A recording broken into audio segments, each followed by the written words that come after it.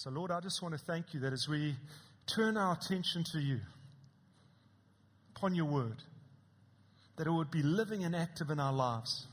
That even as Spirit of God, you have breathed the Scripture. I pray that you would come and breathe it afresh in our lives. There would be fresh breath. There would be oxygen in our souls, in our spirits, for that which you're wanting us to be engaged with. And I pray, Lord, that you give us the ability just to hear, to see, and to receive what you're saying.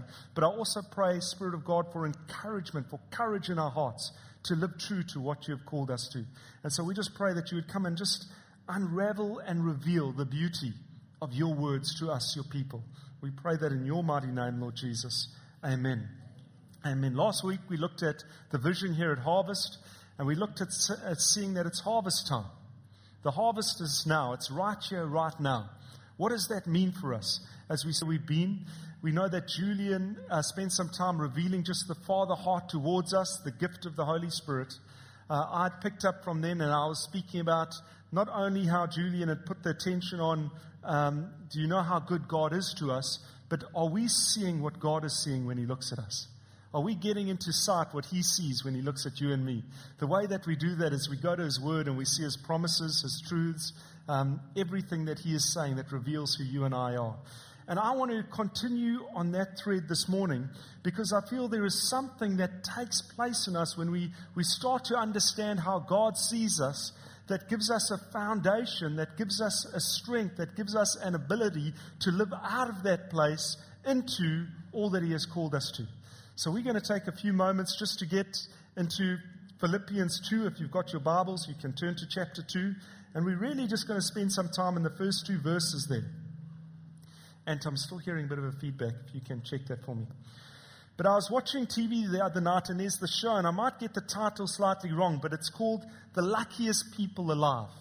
It's just, I just caught it off chance, one of those documentaries, and it's speaking about those people that have had near-death experiences and how lucky they are to be alive.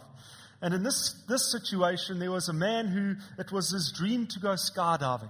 He had been longing to do it, I think, for about 8 years. He had been putting it off. He didn't have the courage to do it, but eventually people encouraged him, and he thought, okay, here's my moment. And so he went up, and there was this cameraman filming him. There were 2 instructors alongside. And that moment came when he had the courage and he jumped out of the plane. And as he was falling, you know, they were smiling and he was a bit nervous, but they were thumbs up and everything was going all right into the camera. And then the instructors came and assisted him to pull the ripcords, and the chute just unfurled. You know, it just opens up, this massive chute. And you caught it with the cameraman's eyes. And then you noticed something a little bit odd, because the chute kept unfurling and kept disappearing about 300 meters into the air. And the problem was it wasn't fastened onto the cliffs. It was quite a problem, and you could see the problem visibly when the cameraman put his attention back onto the individual who had lost his chute. But as he was tumbling through, these other 2 instructors kicked into gear. And they came, and, you know, they can position their bodies and glide in, and they took his hand and they put it on the safety ripcord, and he pulled that, and as the safety chute opened up, and he was able to land. A little bit hurt, maybe a little bit bruised. You know, when I look at that situation, I didn't probably think he was the luckiest person alive, as the title might have said, but he was very fortunate to be alive. And the reason I share that is because we all need support. We all have those moments in our lives when we're facing a difficult situation, when we need support in what's going on. We can't handle it on our own. And as we look at this scripture, we start to see Paul, and he's asking these questions. He's going to ask 4 questions to you and to me. He's going to start to provoke a response in our hearts, to understand how we relate to God and how God relates to us, because he wants you to know, he wants you to be aware of the support you have in Christ. We need to be aware of the support that we have in Christ. And so Paul is going to ask these questions. And life is continually asking us questions. I don't know if you find this, but so often, I mean, maybe you found you ask factual questions. You can take Siri, and you can say, hey Siri. No one's phone's on. Just wanted to test that out. I've been thinking about that for a while. You can say, hey Siri, what's the weather like? And someone will, man, I thought it was going to work. Anyway, and someone will say, Siri will respond and say, the weather's rainy. It's a factual response to a question, and you don't think of it anymore. But then you get other types of questions. It's the questions that we ignore. Maybe it's the telemarketing or the advertising or the media and Facebook and all these things where there's these questions being asked of you, and it's rather you would ignore it than answer it. Sometimes you answer when you should be ignoring. I don't know if you have any young kids. My little guy's 2 years old, and I'm back in the Barney stage. And what I find happens is that I put Barney on because he's a great friend to soothe my little fella. And often in the midst of it, Barney starts asking questions. Where is Baby Bop? And you start responding, and Baby Bop's hiding behind the jungle gym. And you start answering these questions that Barney is asking. And you realize that your 2-year-old left about 30 minutes ago, and you don't know why, but you're engrossed and you feel you've got to respond. Some questions you should ignore. My wife is here, and she knows this to be true. She's been giving me a hard time of late because she says, George, I ask you something and you don't answer me. Is there something wrong with your ears? There is nothing wrong with my ears. I'm just very wise. I delay before responding. Because sometimes it's better to ignore a question that your spouse asks you than to answer. I'm not going any further into that one. But there are other questions.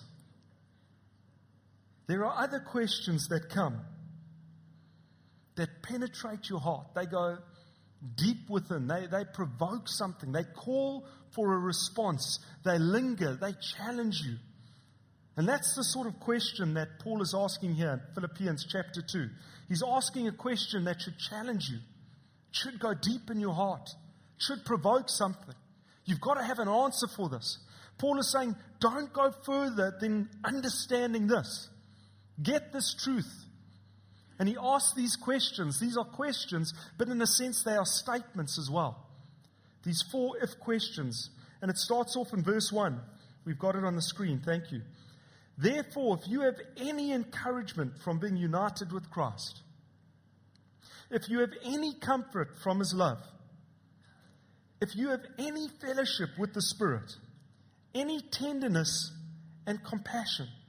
Paul is asking these questions because he's wanting us to think about our relationship with the Father. He's wanting us to think about our relationship with Jesus. He's wanting us to be aware of our fellowship with the Holy Spirit and what that should look like, what we should be receiving and how it should be outworking. He's asking, are you aware of the way that God is loving you and has loved you? Are you aware? Are you fully aware of the way that God loves you? I mean, that's a beautiful and a straight shooting question that Paul is asking there. And in Philippians 2 verse 2, it goes on to say, then make my joy complete. He's saying, if you are aware, if you know those things, if there's that support that you're feeling from God, if there are those foundations in your life, then make my joy complete by being like-minded, having the same love, being one in spirit and in purpose. Paul is saying these marvelous blessings, I want you to be aware of them so that they can be a motivation for us to live in the fullness of it, but also in the outflow of it. So my title is What Keeps You, and that water splash is meant to be from overflowing. What's keeping you in your relationship with God, your experience of Him, your fellowship with the Spirit of God? What is keeping you and me from overflowing? I want to say often it is because we don't know what we have in Christ. The beauty of what's yours and mine. And that's what Paul is driving home. That's what he's reminding us here. And he's saying it should be a practical thing. I'm talking about practicality, not high and lofty spirituality. I'm talking about practicality. Because if you and I are in a relationship with God, an authentic, wholehearted, devoted, loving relationship with God, where we are able to give Him love and receive His love, it should do something in us that is tangible and visible for others to see, that they can taste the fruit of your life and mine and know that God is good. There should be something practical and outworking in our lives. And the starting point is we have to experience it. The starting point is we have to know this love. And he's asking, have you received these things? Can I ask you, have you received His encouragement? Have you received His comfort? Do you know what it means to have fellowship with the Holy Spirit? Have you experienced His tenderness and compassion towards you? Have you experienced that? Paul is asking these questions. And I want to do something unusual. I want to ask us to pray concerning them. Because, so often we get caught up in praying for other things, which are good. We know the word says, you have not because you ask not, and we can come to Him with every need to receive help in our time of need from His throne and grace and mercy. We can come confidently before Him. We can come with every and any need. It's a beautiful thing. But so often we're praying because of our material needs and our comforts we're wanting or discomforts we're experiencing or finances that are too low. And those are good things to take to a loving Father because He is your source. Sometimes we're praying about our health, whether they're little issues or big issues, and we're saying, Lord, I need you here. And those are great things to go to Him about because He is the great physician. He says, I am the Lord, your healer. Sometimes we're going to Him about behavioral things and we're saying, Lord, I need some help to break through of this lack of discipline when it comes to carbohydrates and sugar. This was my prayer a little while ago.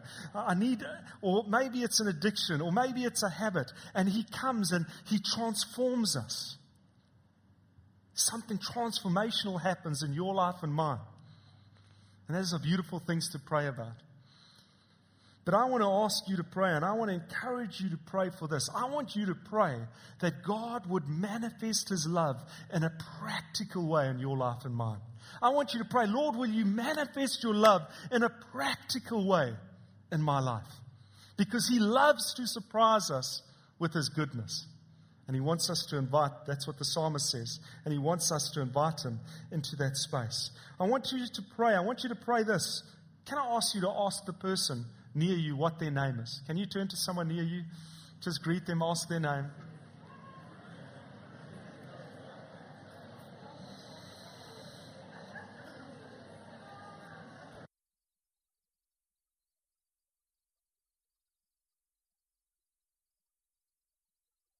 Names aren't that long. I need your attention again. I want you to pray, and I want you to remember not only to pray for yourself in this week ahead, but I want you to pray for the person you've just introduced yourself to. Can you be aware of them? Can we be holding each other up in prayer? That's my encouragement, and this is what I want us to pray. Father, I want to pray that you would help me to recognize the encouragement that I have in you and being united in Christ. Father, would you help me to be encouraged in my unity in Christ? Would you allow me to recognize your comfort right in the midst of whatever I'm facing? Will you make your comfort practical to me? Will you allow me to experience what fellowship with you, Spirit of God, is like? Will you sensitize me and alert me to what fellowship with you is like? Will you make your tenderness and compassion feel real to me? Would you manifest your love for me in that way? I want you to pray that. I want you to pray that for the person next to you, because often we don't pray those things. We don't recognize those things in our life. And if that's not the foundation, and if that's not the source for you and for me, how are we going to overflow with living waters of life to a thirsty world that's in desperate need to taste and see that God is good? It's got to be real in us so that it can be real as we move forward. And Paul is saying, I want you to think about these questions, because as you think about them, I want them to become fuel for your soul. I want you to become fueled with these things. I want there to be a reservoir within you. And he's saying it's important, because if you don't feel them and if you don't acknowledge them right here and right now, then it's going to be a struggle for you to live out a life of love, encountering others, because there's a deficit within yourself. But it's a deficit that we choose to live in. It's not of His choosing. He wants you overflowing. And so Paul is driving this home. He's asking these questions. He's provoking. He's cutting right to the heart of the matter. And he's saying, check this out.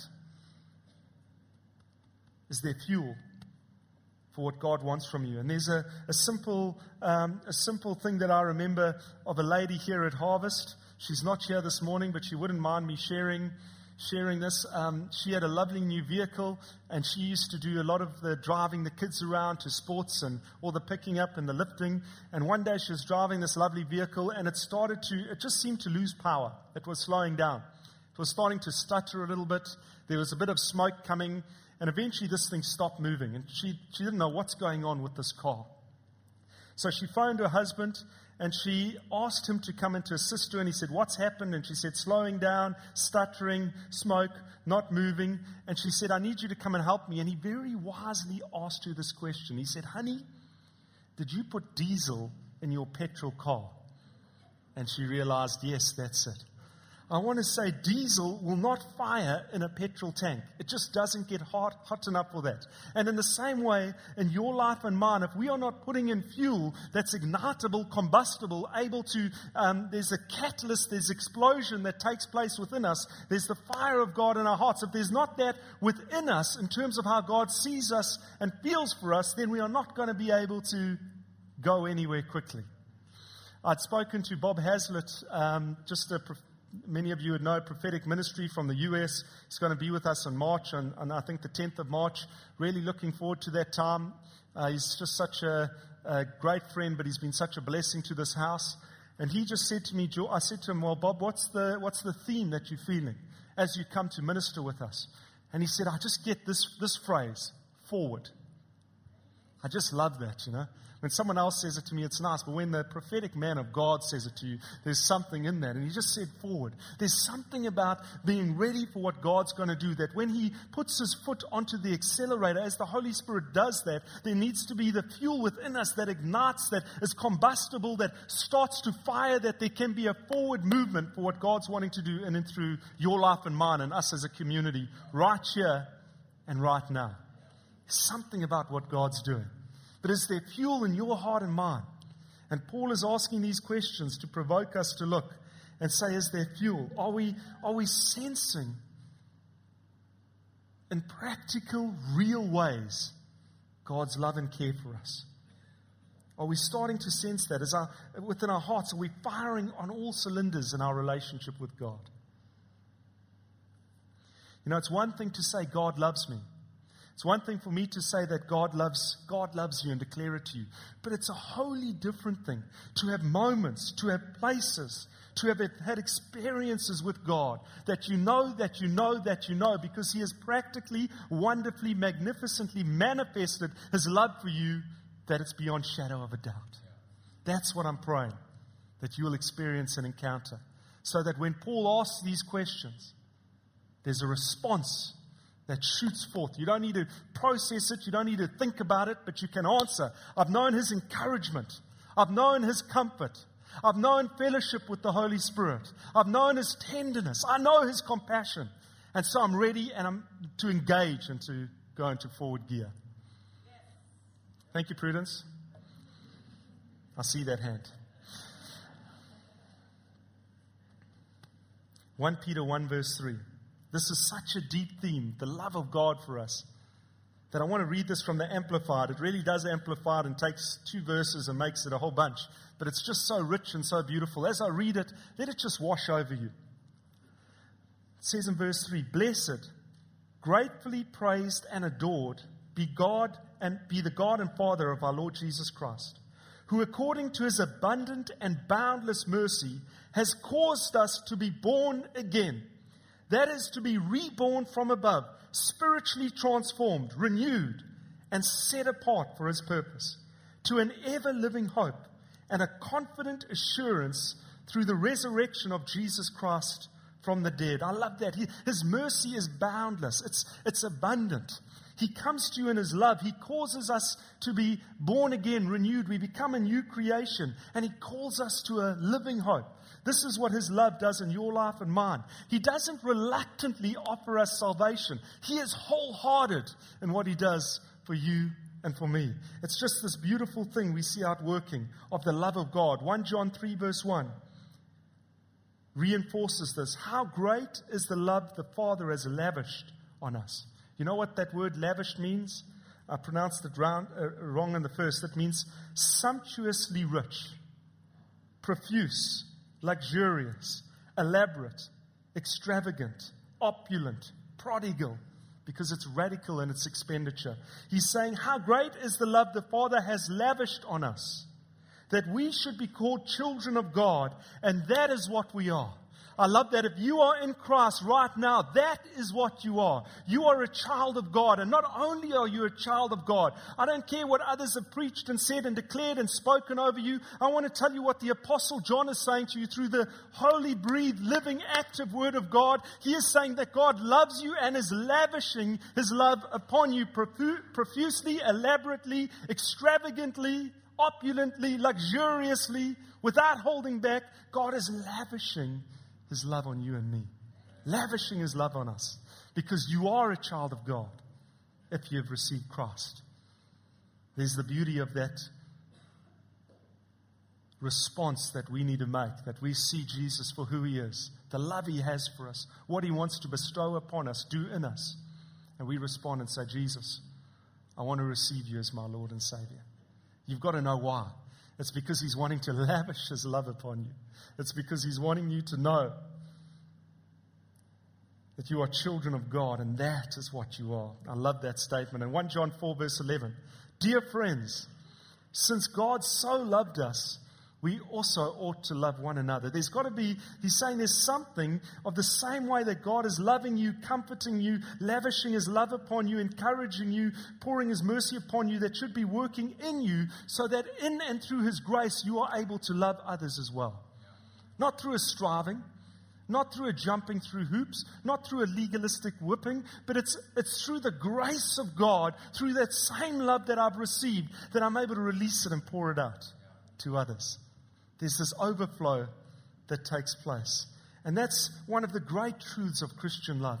Because I want to say this, in my own strength, I will never be able to love you enough, care for you enough, encourage you enough, show you tenderness and compassion enough, have fellowship with you enough. I'll always be short in that. I'm barely able to do that with my kids. They wear at my sanity, in myself.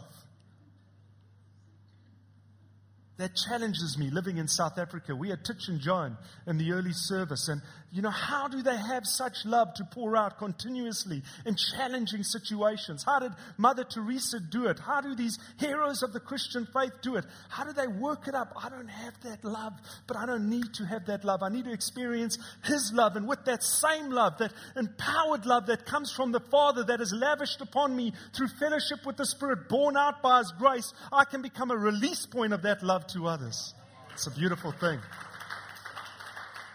It's a beautiful thing for Durban, South Africa, because then if that starts to happen, the church will arise beautiful and powerful to more than meet the need of what we're surrounded by.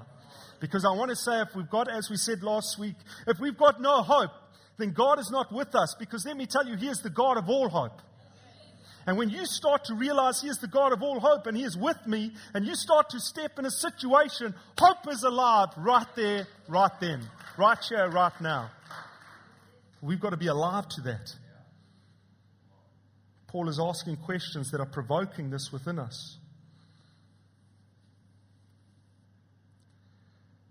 So there are these 4 questions, and I want to just jump into them. We're not going to go through all of them in detail. I want to go through the first 2, and then I'm going to give you homework with the second 2. But let's get into the first one.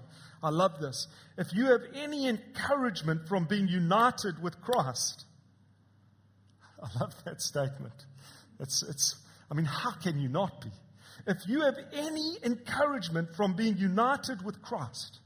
You see, sometimes we don't engage with this, but let me tell you, the early believers, this idea of being united with Christ was no small thing for them. This wasn't a small matter. This wasn't just an encouraging statement to make them feel good. But this idea of being united with Christ was deeply relational and deeply spiritual for them. This was a significant thing, because as the Bible teaches, when we become followers of Jesus, we identify with Christ at a spiritual level. We identify with Christ at a spiritual level. And He's saying we have become united with Christ.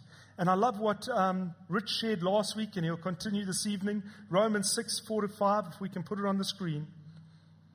I actually don't know if yes, the scripture is there. Let me read it to you. We were therefore buried with Him through baptism into death, in order that just as Christ was raised from the dead through the glory of the Father, we too may live a new life. If we have been united with Him like this in His death, we will certainly also be united with him in his resurrection. As followers of Christ, we've been united with him. This is a deep and a beautiful spiritual truth. At a spiritual level, your spirit is united with Christ.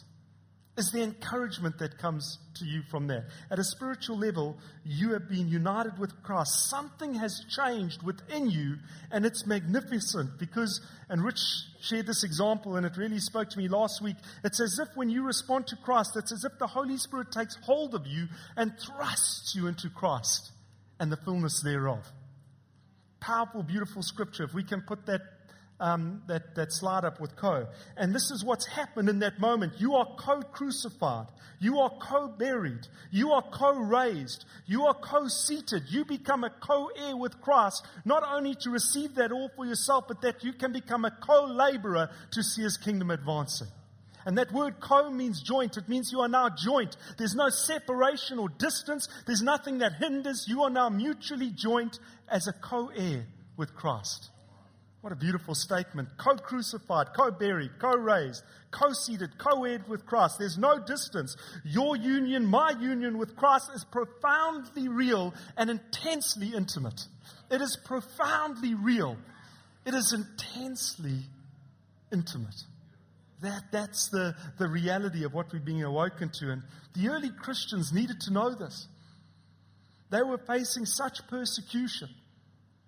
Maybe like the believers in Syria, we need to be praying. They were facing obstacles. They were facing hardships. There was a cost to being a follower of Christ. It wasn't just belonging to some club. And they needed to know, and they had this understanding, I'm united with Christ. It means no matter what I face, no matter what comes before me, no matter what tries to intimidate me and have its way with me and push me and pull me and say this to me and lie to me, no matter what comes against me, I am not alone, because Christ is with me. And greater is he that is for me than he that is against me. And if you're coming at me, you are coming at Christ, because I am hidden in him. So you've got to come through him. And he is the Lion of the tribe of Judah. The Almighty God, King of kings and Lord of lords, seated on high, at whose name every knee shall bow. So there's a confidence that arises. I'm encouraged. There's courage in my spirit because we are united with Christ. Is there courage that you have felt being united with Christ?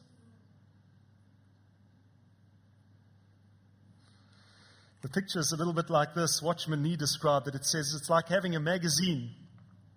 And you can look at being united and you can take a note. They're two separate things. And you can unite them and put the note in the magazine. But even though they are united, they are still separate. They're not one yet, because I can actually just open the magazine and take the note out. But if you take that same note and you put it in the magazine, and then you take that magazine and you place it in a fire, what is left is suddenly inseparable. You cannot separate the note from the magazine or the magazine from the note. And what's true of the note is true of the magazine. And what's true of the magazine is true of the note. And in the same way, as we receive Christ, we are united with Christ in his death, in his burial, in his resurrection. And there's nothing that can separate you and me from the love that we have in Christ Jesus. It's a beautiful truth. It's a great encouragement. They were not alone. What are you facing where you may be feeling alone? Last week we spoke about that, and there were many, many people that responded and said, even in the midst of crowds and family and friends in those places, there's still a loneliness. And we saw that there's this one truth that really sticks out, that the only place loneliness can be healed is when you are alone with Christ. And when I mean alone with Christ, there is that unity with Christ, because as you are alone with him and joint with him, suddenly that is the healing point for loneliness, because you're never alone again. Can you turn to someone next to you and say, you are not alone?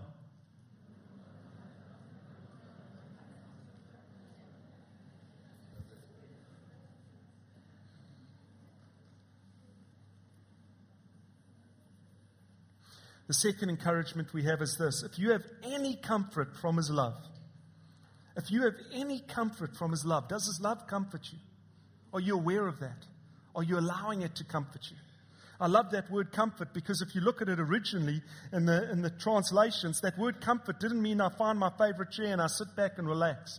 But that word comfort meant to be fortified. It meant to be provoked to a place of strength. Is there any comfort you have in His love? Are you being fortified in His love? Are you being provoked to a place of strength in His love? Is that taking place within you? And as we look at this word, any comfort from Christ and His love, I love that because if there's anyone who understands how valuable comfort is, it's Christ. I mean, He went through times like we all do where He came to crossroads of despair.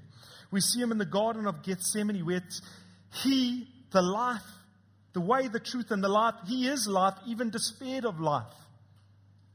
He knew what that was like when He needed to be comforted. We see it when He sees Lazarus and he's died, and Mary and Martha runs up to Him and He weeps because He senses the need to comfort and for God's comfort. We see it when He hears that his cousin John the Baptist had been beheaded. I mean, he had a great affinity with John. You know, John really understood the mission of Christ. So much so that he recognized them as he came to be baptized, recognized who he was. But not only that, John would turn to his disciples and say, I must decrease so that he might increase. I mean, he saw Christ for who He is. And in the same way, we look at Jesus' disciples, and while that was happening, they were busy arguing over who's the greatest, who's going to have the best seat in heaven. I mean, they couldn't see the wood for the trees, and in the midst of that, Peter is chopping off people's ears. I mean, it got a little bit tumultuous with them. But John got Jesus, and John is beheaded, and when Jesus hears this, it says He withdraws. Have you ever had that moment where you pull back? You just need a respite. You need to find comfort because things are coming at you. He withdraws, and He withdraws to a solitary place. And He's on the boat with His disciples, and there's this moment of Him finding comfort in God, and He's heading off, and He's going to a distant shore for some quiet. And when He gets there, the people have heard that Jesus is going to be arriving, and they run and they gather on that distant shoreline. And as Jesus arrives, I want you to see how He responds. Because there's times when I'm feeling I'm needing to withdraw. I'm wanting to comfort myself, and it's not that fortifying, provoking. It's that sort, I want to get that couch and just curl up in a ball and withdraw to myself in my solitary place. And if I get there and I find Luke, my son, has beaten me to the couch, I want to withdraw, and then things get a little bit interesting in the household. But watch what Jesus does. Mark 6, verse 34. When Jesus landed and saw the large crowd, He had compassion on them, because they were like sheep without a shepherd. So He began teaching them many things. I love this about Jesus. He had compassion on them because He could understand. He had experienced His own moment of needing comfort and compassion, and so He was able to recognize their moment of needing comfort and compassion. I love this about Him. He, in His divinity, walking through humanity, knows everything that we have experienced, every need, every moment, and He's able to respond. And He comes to comfort us, to fortify us, to strengthen us, as it continues to say in 2 Corinthians 1 verse 3, that you would know comfort from the God of all comfort, not just some, not just a measure, not just a little bit. The God of all comfort comforts you. He comes to comfort you in all your troubles so that we can comfort those in any trouble with the comfort we have ourselves received from God. There's something He comes and He brings all comfort to you, to fortify you and strengthen you, to give you a reservoir of comfort that's not just going to be stagnant, but it's going to overflow so that you can comfort others that are in need. He's saying, have you known this comfort, this love, this compassion, this attention that is ours in Jesus? And then those first two questions that He asks are dealing with Christ. But the second two questions He asks are dealing with the Holy Spirit. And so I want us to look at that. He asks the first two where He says, have you any encouragement from being united with Christ? Any comfort from His love? And then He goes on to say this, have you any fellowship with the Spirit?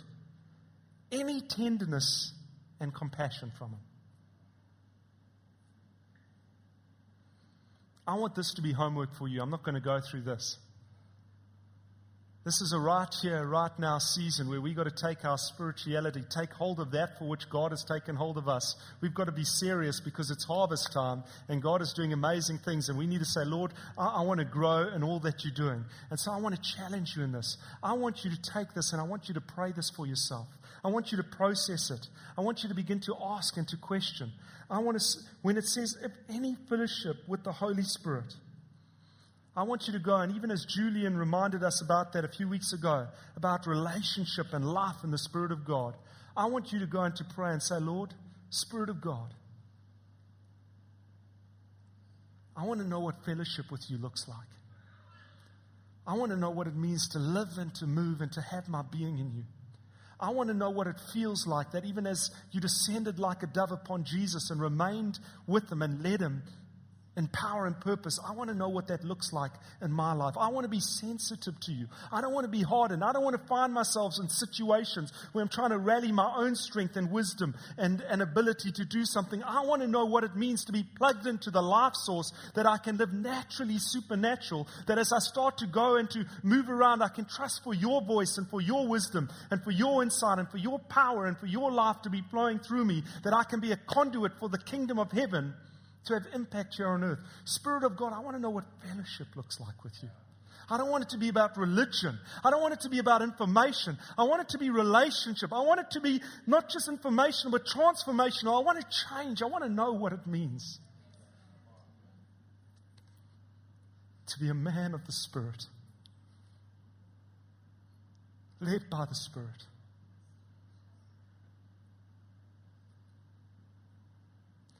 I want to know what that looks like. I want to experience that in a fresh and a tangible way. And Paul is saying, if you allow these questions to find their answers in God and his relationship with you, to buoy you up and to carry you, that you get to live out of that place by his grace, not trying to strive and stir it up, but knowing God is doing this in you and you get to live out of the grace of that and respond.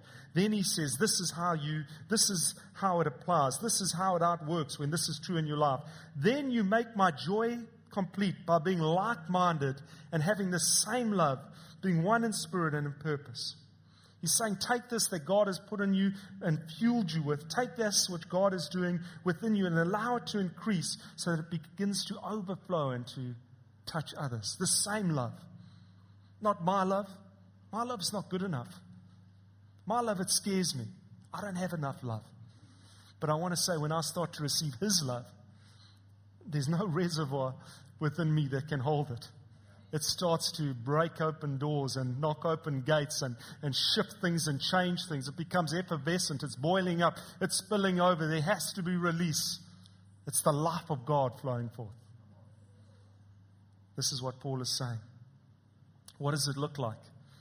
My son, my little guy Mitchell, yesterday on his little plastic black motorbike was scooting around the house, and he's into the habit of popping wheelies. And he popped a wheelie a little bit too strong and went sliding on his back and his head a little bit down the tiles yesterday. And it was an amazing thing to see, not to see him doing that. That would have been amazing, but that wasn't it. The amazing thing to see was how my son Luke, you know, we pour out love on our children. You pour out love and you encourage them and you comfort them and you start to have a relationship with them. You show them tenderness and compassion. You say, boy, it'll be okay. It's all going to be fine. And those things happen. And it was an amazing thing to see how we pour love into Luke. He was able to pour love into little Mitchell. I got there late, but I arrived to him saying, it's going to be all right. You're going to be fine. I love you, boy. Where's it sore? And it's this beautiful picture. In the same way that God pours that love into us, the same way we get to release it and to pour it to others. And it's a right here, right now word. Can I encourage you with that? Wally, you can give a testimony.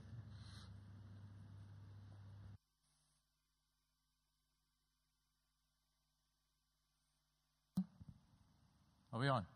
Okay. Thanks, George. Yvonne and I were flying to Cape Town during the holiday period, and I forgot to pre-seat. So by the time I had done that, we were in seat 21. If you know the Mango airplanes, they are 40 seats, and all the action when you get on is around 20 and 21. Anyway, there is what happens is the 1 to 20s go in that nice walkway. The 21s to 40, they go downstairs onto the tarmac, and then you have to climb up the back of the airplane.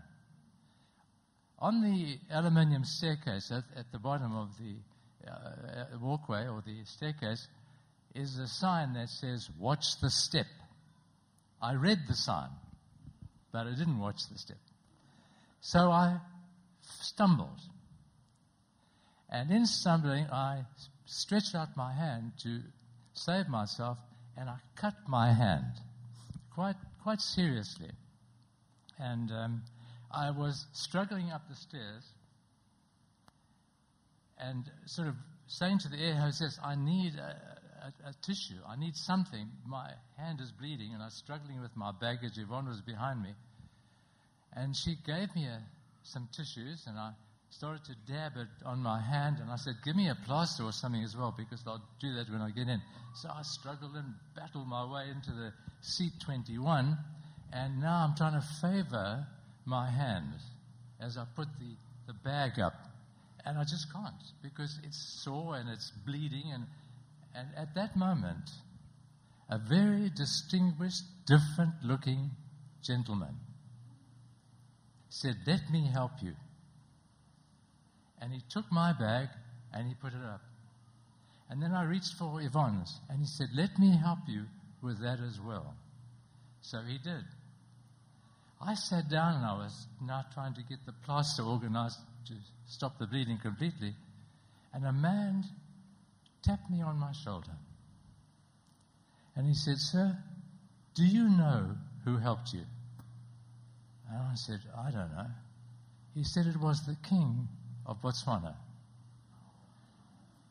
And I said, "Gee, I sat down and thought, why is he sitting in the back of the plane anyway?"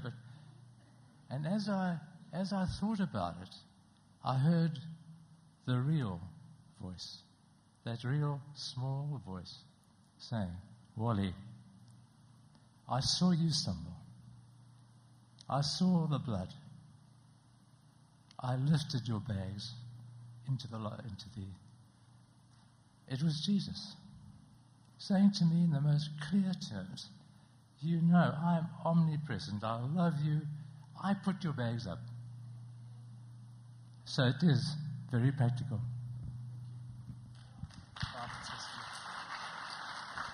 Thank you, Wally. I just want to take a moment to pray for us. I want to just pray I just want to ask, can we just close our eyes just to pray for a moment?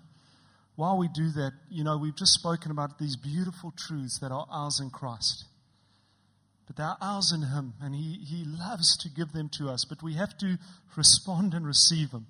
And He's coming and He's pursuing us in His love and saying, "I'm wanting you to know these things and receive these things." And I'm just very aware that as I'm speaking of His love being lavished upon you, that we are the children of God, that maybe there are those here today that have never taken that moment to say, "Lord, I want to ask you into my life." Maybe you've known, you've been around, but you just haven't made that response. And you felt Him pursuing you, you felt Him drawing near, you felt Him calling you, you felt Him leading you, but you haven't come to that moment. I don't want to miss that moment.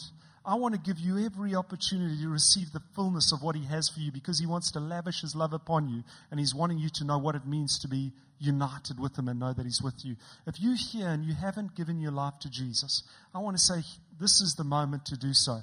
I'm not going to ask you to do anything else than raise your hand so that I can see it and be in agreement to pray with you. Is there anyone here that hasn't taken that moment to respond to Jesus? Thank you. I see your hand. Is there anyone else here that hasn't yet taken that moment, because it's such a joyful moment in God's heart, and I just want to be in agreement with you for it? Anyone else? That right here, right now, you want to say, "Yes, me as well." Well, I'm going to pray, and I just want to ask, even as you responded to that, just pray in your heart with me, and just I'm going to be in agreement with you. Lord Jesus, I just thank you for what you've done on my behalf. I thank you, Lord, that I can put my old ways behind me and I can choose to follow and walk in the fullness of life that you have given me. I thank you, Father, for the love that you have for me in sending your Son. I believe he died and rose again for me. And I thank you, Lord Jesus, for giving me your Holy Spirit. And Spirit of God, I pray that you come and that you just walk with me, comfort me, and lead me into all truth. I pray this in your mighty name. And Father, I thank you that even as I pray that with that individual, I thank you that all of heaven rejoices, that you are overjoyed. We are overjoyed. What an amazing moment. And we just applaud you for who you are and what you've done.